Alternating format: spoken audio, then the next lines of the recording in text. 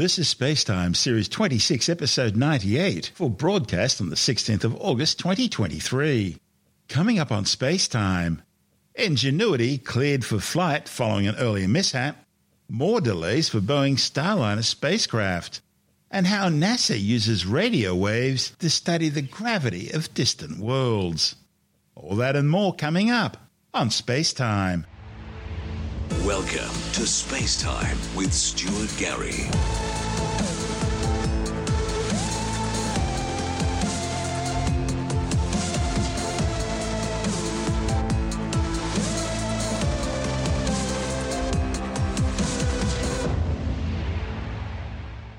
NASA's Ingenuity helicopter has taken to the skies of the Red Planet again following its sudden unscheduled landing last month.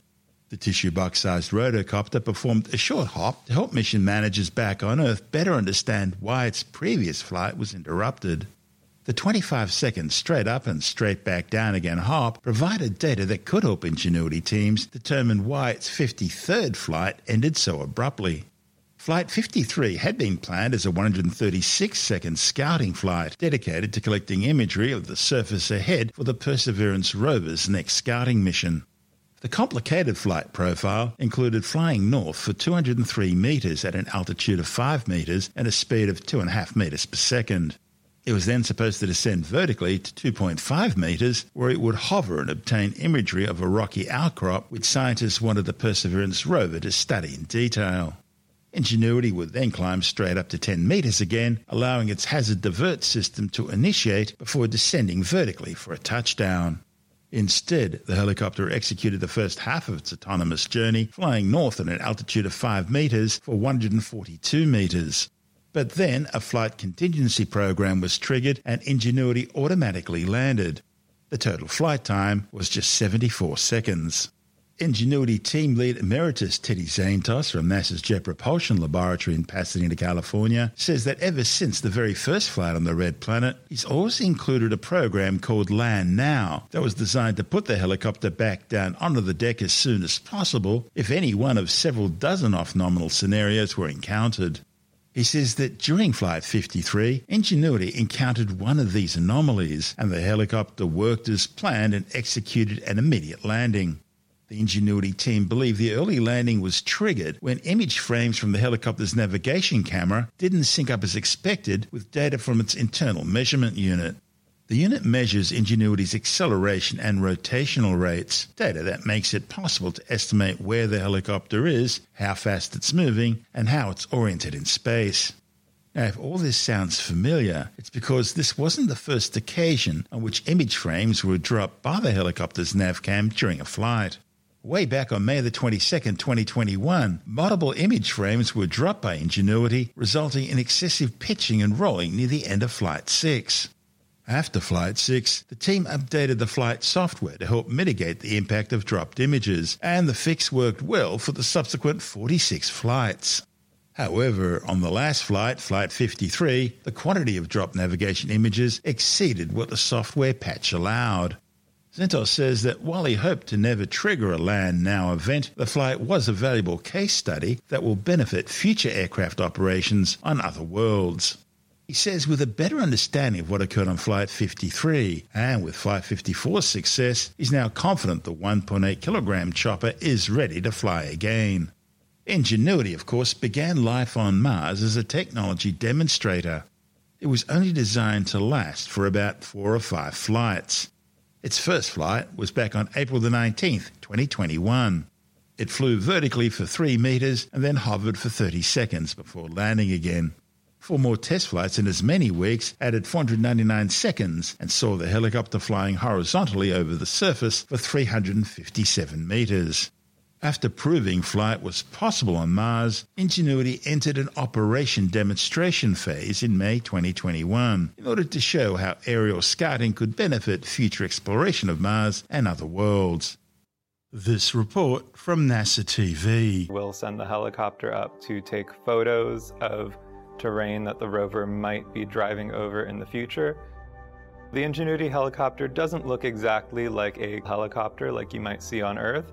It's sort of the shape of a tissue box with 4 long spindly legs and it has a pair of rotors above the main fuselage that are far wider than the helicopter itself. These two rotors allow it to generate a lot more lift than you would need for an earthbound helicopter, because the air on Mars is so thin and that we need to push really hard to actually be able to get up into the air. There's a lot of work that goes into flying a helicopter on a different planet. We have a system of radio dishes called the Deep Space Network, and we use those to send commands and receive data from the different rovers that we have on Mars, and the Perseverance rover is sort of the parent of the Ingenuity helicopter, and all communications with the helicopter goes through that rover. There's a lot of work that goes into looking at the data coming in from the rover and from the helicopter to assess, is the helicopter healthy? Is it ready to go? Does it have enough power for another flight? We look at that data and we're able to put together a plan of what we want to do for a given day. Once we have that plan put together, we're able to write a sequence of commands that walk it through step by step of what to do, and then we send it on up. When we look at Mars, we can see a lot of preserved history that we don't see on Earth. On Earth, we have all of these processes, rain and waves, and all sorts of different things that mulch up the ground and change it. On Mars, the rocks are pretty much the same as they've been for millions or even billions of years.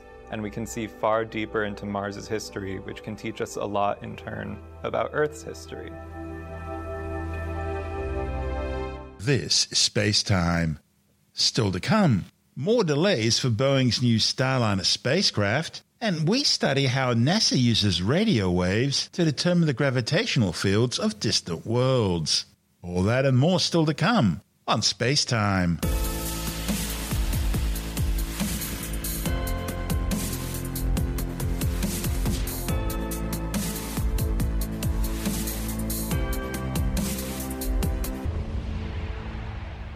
Okay, let's take a short break from our show for a word from our sponsor, NordVPN. You know, you really should be worried about your online privacy and that of your family as well. After all, who wants some bad actor prying on your kids while they're online? If you're worried, then so are we.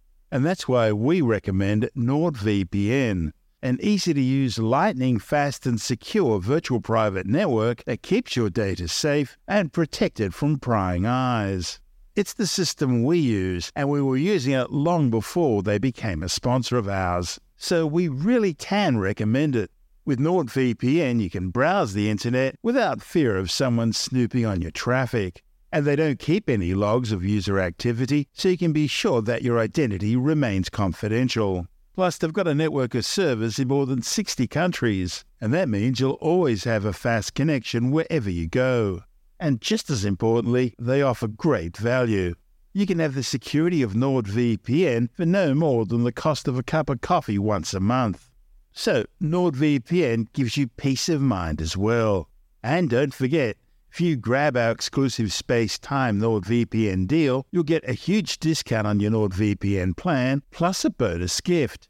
Just go to nordvpn.com/StuartGary. It's completely risk-free with NordVPN's 30-day money-back guarantee, so you've got absolutely nothing to lose and so much to gain.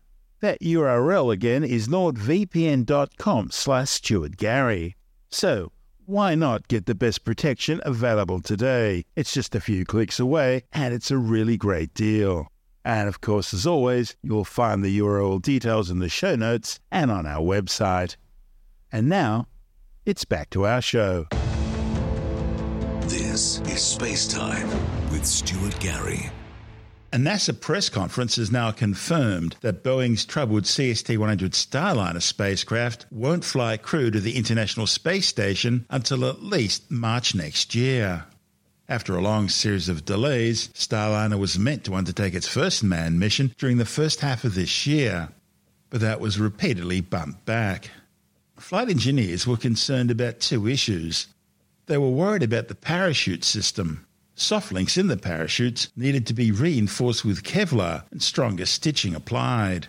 And they were also concerned about the glue being used on the insulation tape, which is used in the spacecraft's wire harness system.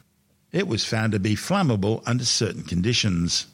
and that meant a massive task of removing and replacing electrical wiring where possible and covering other areas where this wasn't possible. Boeing Vice President and Starliner Program Manager Mark Napai says that at the moment, based on current plans, he's anticipating that the spacecraft will be flight ready by March 2024.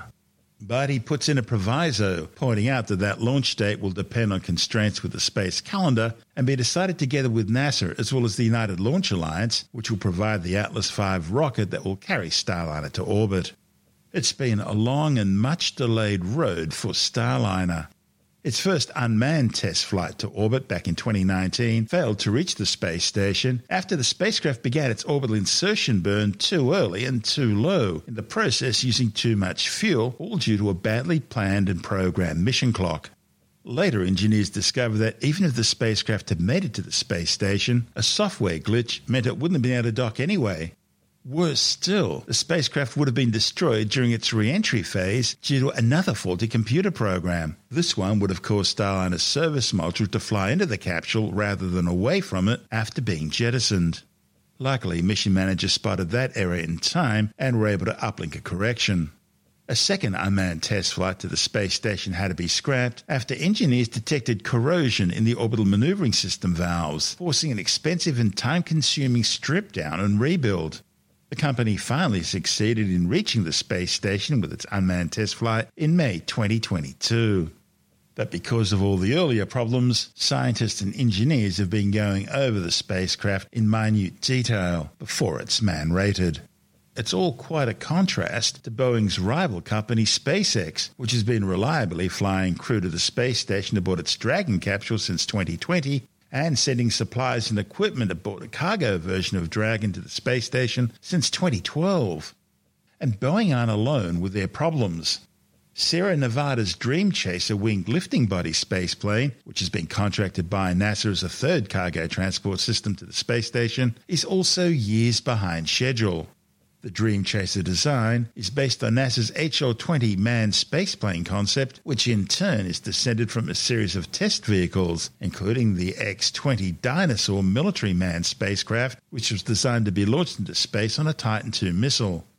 There are also several Northrop and Martin variants, all based around the same winged lifting body design. Dream Chaser was supposed to start delivering cargo to the space station several years ago using an Atlas V to reach orbit. But because of ongoing delays, it's now not expected to fly until at least next year. And that'll be after the arrival of the new Vulcan Centaur launch system, which replaces the Atlas V. At this stage, a manned version of Dream Chaser is still planned to fly by 2025. It'll carry crew to a proposed commercial space station called Orbital Reef, and of course will be available to transport people to the International Space Station as well, if NASA so desires. We'll keep you informed. This is Space Time. Still to come, how NASA uses radio waves to study distant worlds in deep space. And later in the science report, a potential internet and power security threat posed by using Chinese-made solar panels and inverters. All that and more still to come on Space Time.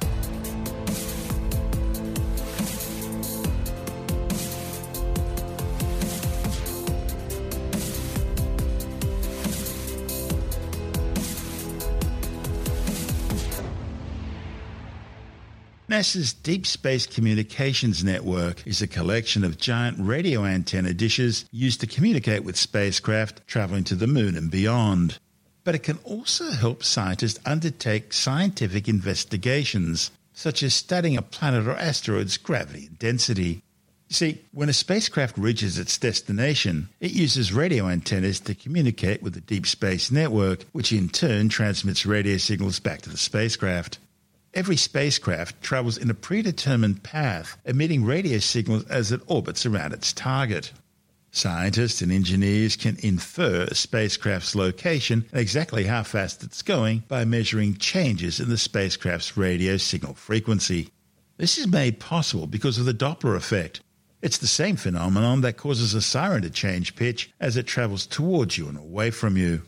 The sound waves are compressed as they come towards you, and they're progressively expanded as it moves away from you.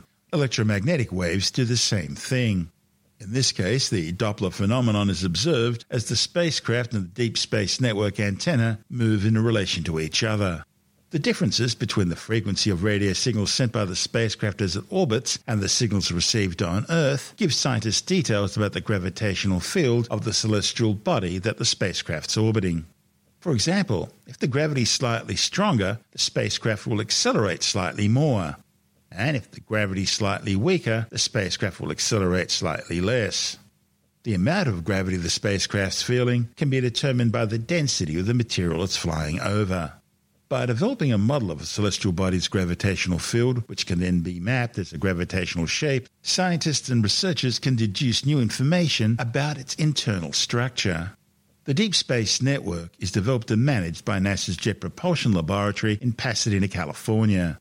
Its antenna complexes are located at Goldstone, California, Madrid, Spain, and at Tidbinbilla, just south of Canberra.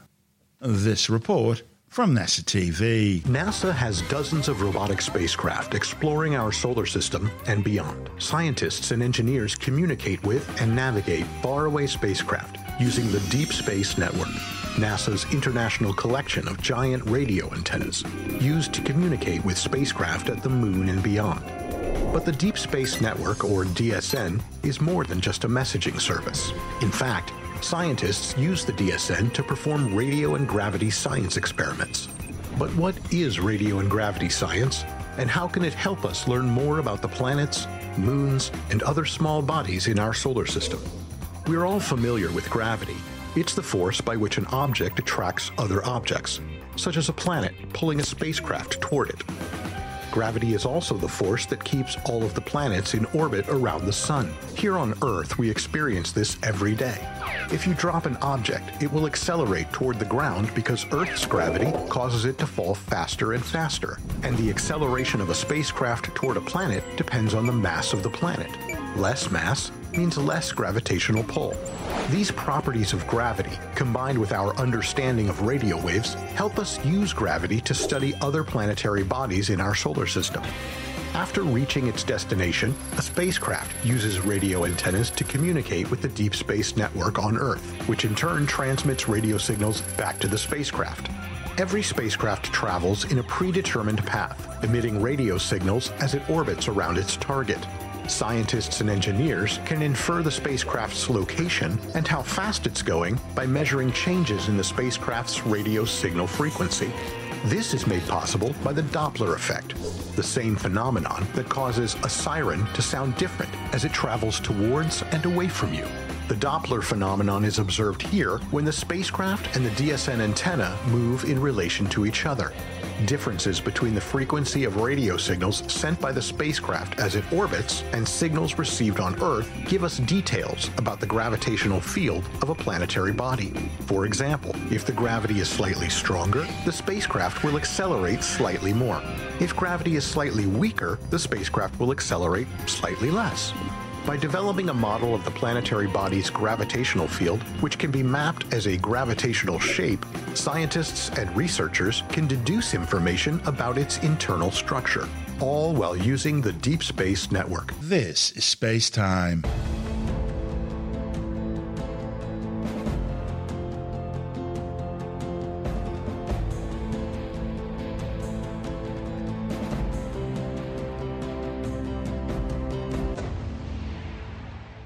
And time now to take another brief look at some of the other stories making news in science this week with the Science Report. A new study has confirmed that extreme events from climate change have influenced every realm of Antarctica, including breeding failures for entire penguin colonies, ice shelf collapses, the invasion of non-native plants, and the recent lack of winter sea ice. The findings, reported in the journal Frontiers in Environmental Science, have for the first time brought together a new synthesis of evidence looking at how extreme events have affected the ice continent. The authors conclude that fossil fuel burning will continue to affect the Antarctic environment, and countries which have adopted the Environmental Protocol for the Antarctic Treaty must ask themselves whether their greenhouse gas reduction targets put them on path to enable true protection for Antarctica. The World Meteorological Organization says China remains the world's biggest carbon dioxide polluter, producing almost a third of the total global output, amounting to more than 10.1 million tonnes annually. That's almost double the amount produced by the United States, which is in second place, and 4 times the amount produced by India, which is the world's third worst polluter. They're followed by Russia, Japan, Iran, Germany, Saudi Arabia, Indonesia, and South Korea in 10th place. Next comes Canada, Brazil, Turkey, South Africa, and Mexico, with Australia in 16th place, followed by the United Kingdom, Italy, Poland, and Vietnam, rounding out the top 20. A new study claims hepatitis C patients who are cured of the infection still face a 4-fold higher risk of death than the general population. A report in the British Medical Journal looked at the health outcomes of 21,790 patients who were cured of Hep C using interferon-free antivirals. They found that 1,572 of the patients died during the course of their study. And the researchers said the rate of death among the group was much higher than that of the general population across all studies. They say the most common cause of death was drug-related liver failure or liver cancer. They found those whose livers were more damaged at the time they were cured had a higher risk of death than those whose liver disease was less severe. The Australian government has raised concerns over the potential internet security threat being posed by using Chinese-made solar panels and inverters which use Chinese chips to connect to power grids and the internet. In Australia and around the world, Beijing dominates the solar energy market, controlling some 76% of all solar panel sales globally. A review of solar panel systems in Australia found nearly 60% of smart inverters, which connect solar panels to the power grid and the internet in Australia, are also made by Chinese firms. And that means they fall under Beijing's strict national intelligence laws. Federal opposition energy spokesman Ted O'Brien says the inverters could be taken over by Chinese officials for sabotage or for spying purposes. O'Brien says energy security is national security, and providing affordable and reliable energy that's free from foreign interference should be a first-order priority for government. He says nothing's more important for a government than guaranteeing Australian security, and the electricity grid is central to that. Meanwhile, Opposition Home Affairs spokesperson James Patterson, who oversaw the review, says the number of inverters in the energy grid will continue to grow thanks to the government's renewable energy target of 82% by the end of the decade. Patterson warns the current situation has left the energy grid vulnerable to potential foreign attacks. He says the real danger point will come when these products reach a significant proportion of Australian rooftops, and therefore a significant proportion of the energy grid. He says at that point they could be remotely disrupted by an agency like China's People's Liberation Army State Security Cyber Hacking Unit.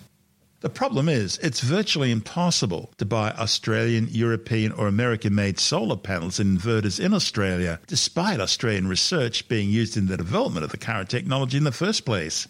A spokesperson for Home Affairs Minister Claire O'Neill points out that Senator Patterson and the opposition need to explain why they turned a blind eye to the procurement of these solar panels from high-risk vendors for over a decade while they were in government.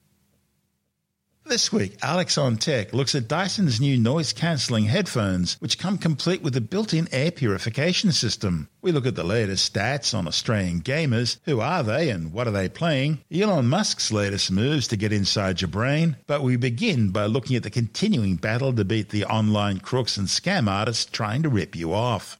With the details, we're joined by technology editor Alex Zaharov-Reutt from TechAdvice.life. Well, the Australian government is reporting through ACMA that over 1 billion scams have been stopped over the last 12 months. And in the last quarter, that's 256 million scam calls and 85 million scam texts, but they're still coming through. But the scams stopped in the last quarter are 33% greater than for the same time last year. So, look, they are having some success, but the bad guys just keep trying. Well, it's just a numbers game, isn't it? They'll try a gazillion times, and all they need is one to get caught, and it's been worth it for them. That's right. And, you know, people are busy. They've got kids. They've got work. They've got all sorts of things happening. It's easy to make a mistake, to click on a wrong link, to pay something thinking that it's real, and the next thing you know, you've been scammed. So you definitely have to be super vigilant and not trust anything you get on text messages that you weren't expecting. And even if you do think you're expecting it, double check. Okay, let's move on to the big E, Elon Musk. We know him from Tesla and SpaceX, and he's also got a company called Neuralink. What's that about? Well, Neuralink is to create a general purpose, high bandwidth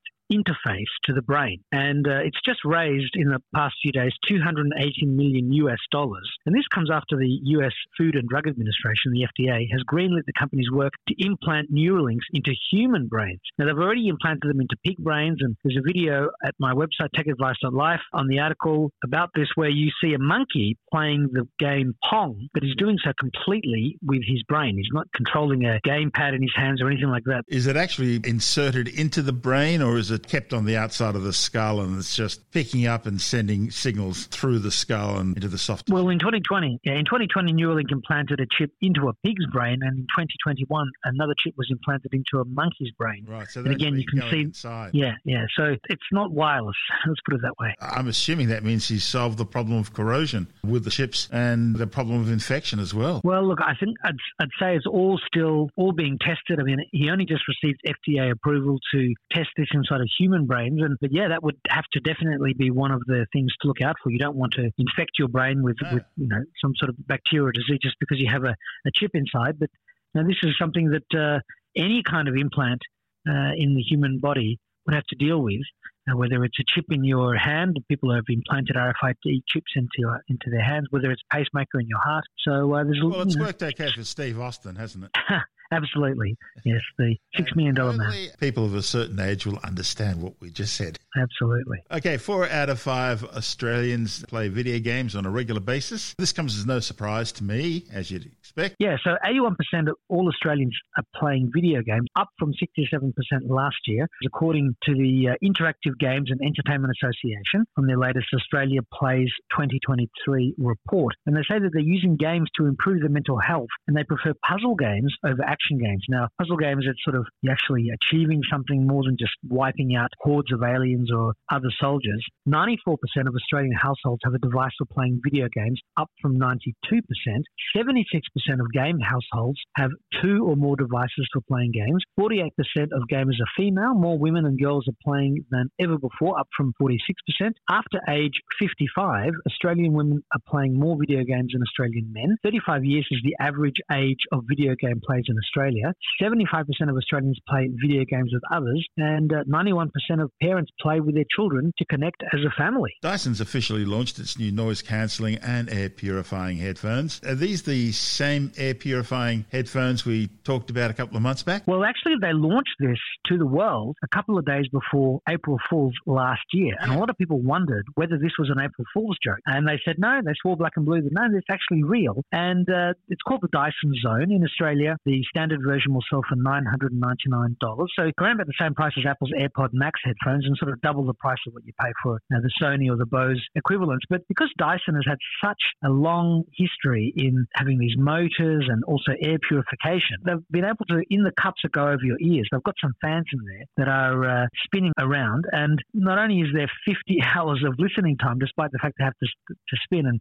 we've got 11 microphones, a number of which are used to reduce noise pollution by up to 38 decibels, but it's also purifying the air with particles removed as small as 0.1 microns, and activated carbon filters absorb gases such as nitrogen dioxide from urban pollution. So when you're walking down the street, a lot of the pollutants from the various cars, in theory, that'll all be filtered out, and you have this visor that you can remove. You don't have to have it. You don't have to have the air purification on if you don't want it. And yet another big story, and what's been a big week for tech news, is the idea of almost weekly updates for beta iOS 7. Yes, look, that's normally around about this time is when Apple starts launching weekly updates, because there's only 4 or 5 weeks to go before the new iPhones will be launched. And of course, iOS 17 has to be ready. So there's a new PB3, Public Beta 3, as we speak, and a Developer Beta 5. And hopefully, this time next week, we should see Developer Beta 6 and Public Beta 4, and which will make a lot of people who are actually using the betas every day on their primary devices very happy. For me, I've just installed it on a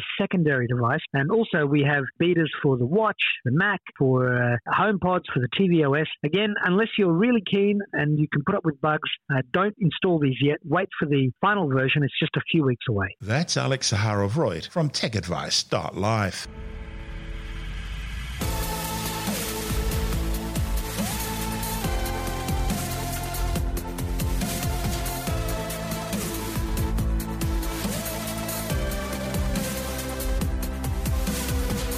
that's the show for now.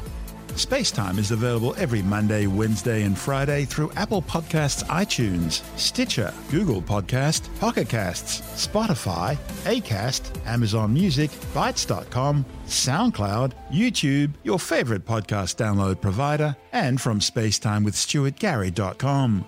Spacetime's also broadcast through the National Science Foundation on Science Zone Radio and on both iHeartRadio and TuneIn Radio.